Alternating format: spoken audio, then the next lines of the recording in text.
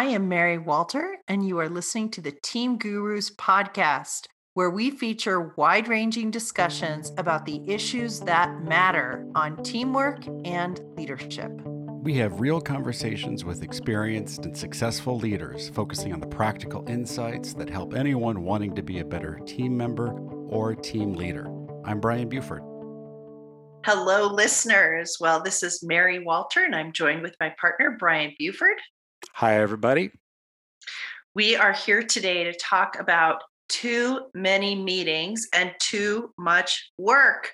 We're finding so many of our clients are overscheduled in back-to-back meetings with no time to think, breathe, or get the strategic reflection that they need. Have you noticed this, Brian, in your work? I have. I've noticed it a bit with myself and a bit with my clients as well. I think we've noticed it together in some of our mutual clients. And I think it's gotten worse in the past year and a half with the pandemic as people have replaced their commute or drive time or office time with more work. So they are working more, feeling more frenzied, don't have those natural have to breaks that are required, and are just in back-to-back Zoom calls and utterly exhausted at the end of a day, sometimes on a Tuesday for the week. And so I think it's gotten worse, and I think we've seen it. Absolutely. We're hoping to give you a few tactics, but before we do that, we thought about, why is that happening? Yeah. I think some of this is when the entire company organization is working that way, it starts to be the expectation. And there can be a little bit of fear. If I don't work that way, if I don't show up to every single meeting, what will Yep. they think of me? Yep. Fear of something bad happening, fear of losing your job, fear of missing out. But fear can drive many, many behaviors. And I think it can lead to another kind of root cause, which is wanting to be involved in everything and controlling many things and not being able to let go, delegate, empower, or say, not now, has to be later, not a priority, which include making a trade-off or a decision. Yeah. And it's ironic because that the time spent in reflection and planning Yeah, and doing the work that you may need to do versus talking and doing and say being in meetings yeah, is probably the most valuable work that many leaders will do. right. Or in the one-on-one meetings that you're having with your direct reports and helping to develop and encourage them and remove obstacles, so critical. So I Yeah, do think there's an opportunity here for people to be happier, to be more productive, to be more efficient, and to be more effective. And yeah, so yeah. we'd like to share a few tips. I think the caveat is this takes work. I think it takes hard work to try something new, but I think the ROI can be high. So our first tip is to protect your time with schedule rules. If you have an admin or if you're on your own, make sure that you are clear in what your scheduling cadence is for the week, what a typical week should look like, when you start, when you stop, the regular meetings that are occurring, how long they should be, and most importantly, rules. What are the exceptions? Who can trump who when they request a reschedule or a new meeting? Because you can't accommodate everybody. If you say yes to everybody, you say no to yourself, you feel out of control, and ultimately you are not in charge of your time or your calendar. So protect your time with clear rules. Hopefully, somebody can help you with that and hold yourself accountable. There must be some structure and boundaries so that you can do your most important work. Terrific. Yeah, I think remembering that your job is likely a thinking job. Right, And because of that, your most important contribution is happening through your time investment. So, where you're spending your time is the most important right. piece of work you're going to do. And so, those rules can help protect it. Great tip. The second thing we'd like to encourage people to do is to finish your meetings 5 or 10 minutes early. This is so challenging. I want to acknowledge that. And I also think it's so valuable. If you're the one running the meeting, if you want everyone to love you, finish 5 or 10 minutes early. If you're not the one running the meeting, ask them if they could finish 5 or 10 minutes early. How do you do that? I've seen a lot of things not work.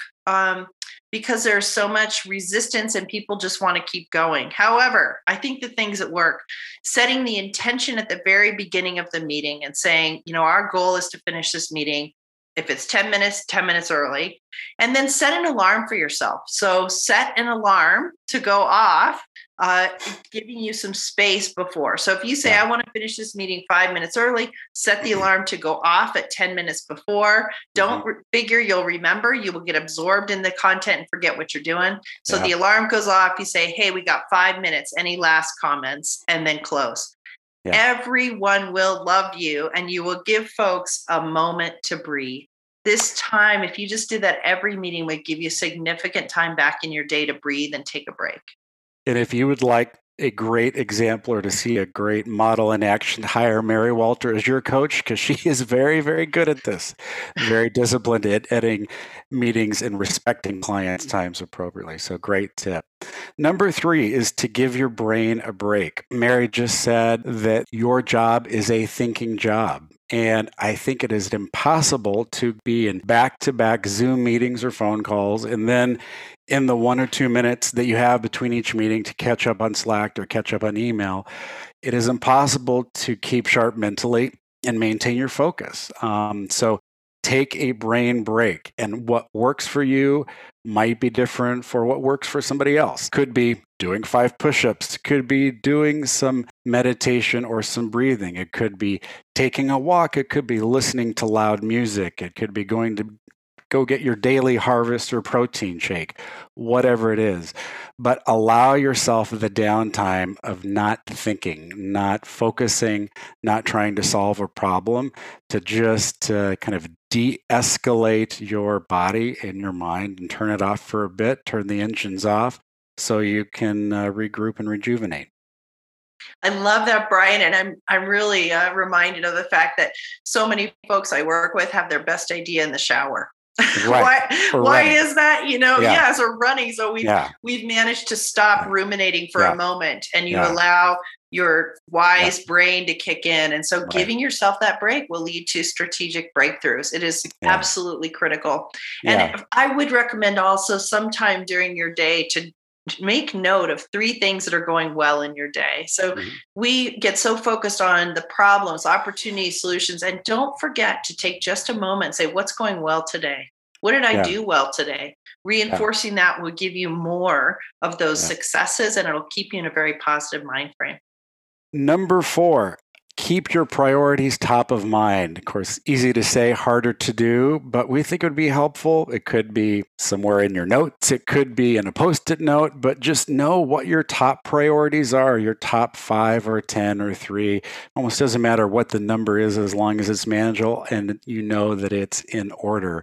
And these include long and medium-term priorities, just so that you can say yes or no or maybe or think about those meetings and interruptions that are put upon you, so that you're clear on what your long-term game is and where it's going. Because for those of you in various roles, all of these projects are longer-term in nature. It's daily wins, daily progress, daily effort. And so keep in mind over the long term what's most important so you can make the most of your day.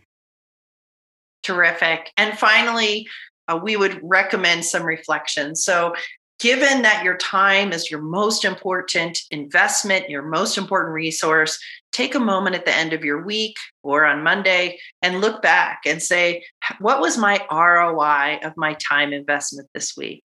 Yeah. If there's a meeting that was not helpful to you, for gosh sakes, don't do it again. So take a look and say, that was not a good use of my time, or that was a terrific use of my time. So this is such an important strategic investment. Treat it like any other strategic investment and ask yourself, what was my ROI? Well, we hope these 5 tips are helpful to you. Try something out and try something new. We'd love to hear from you what works or if you have additional tips. And we hope that you have a great week and you do less, think more, and have more fun in very important work that you're doing each day. Thank you.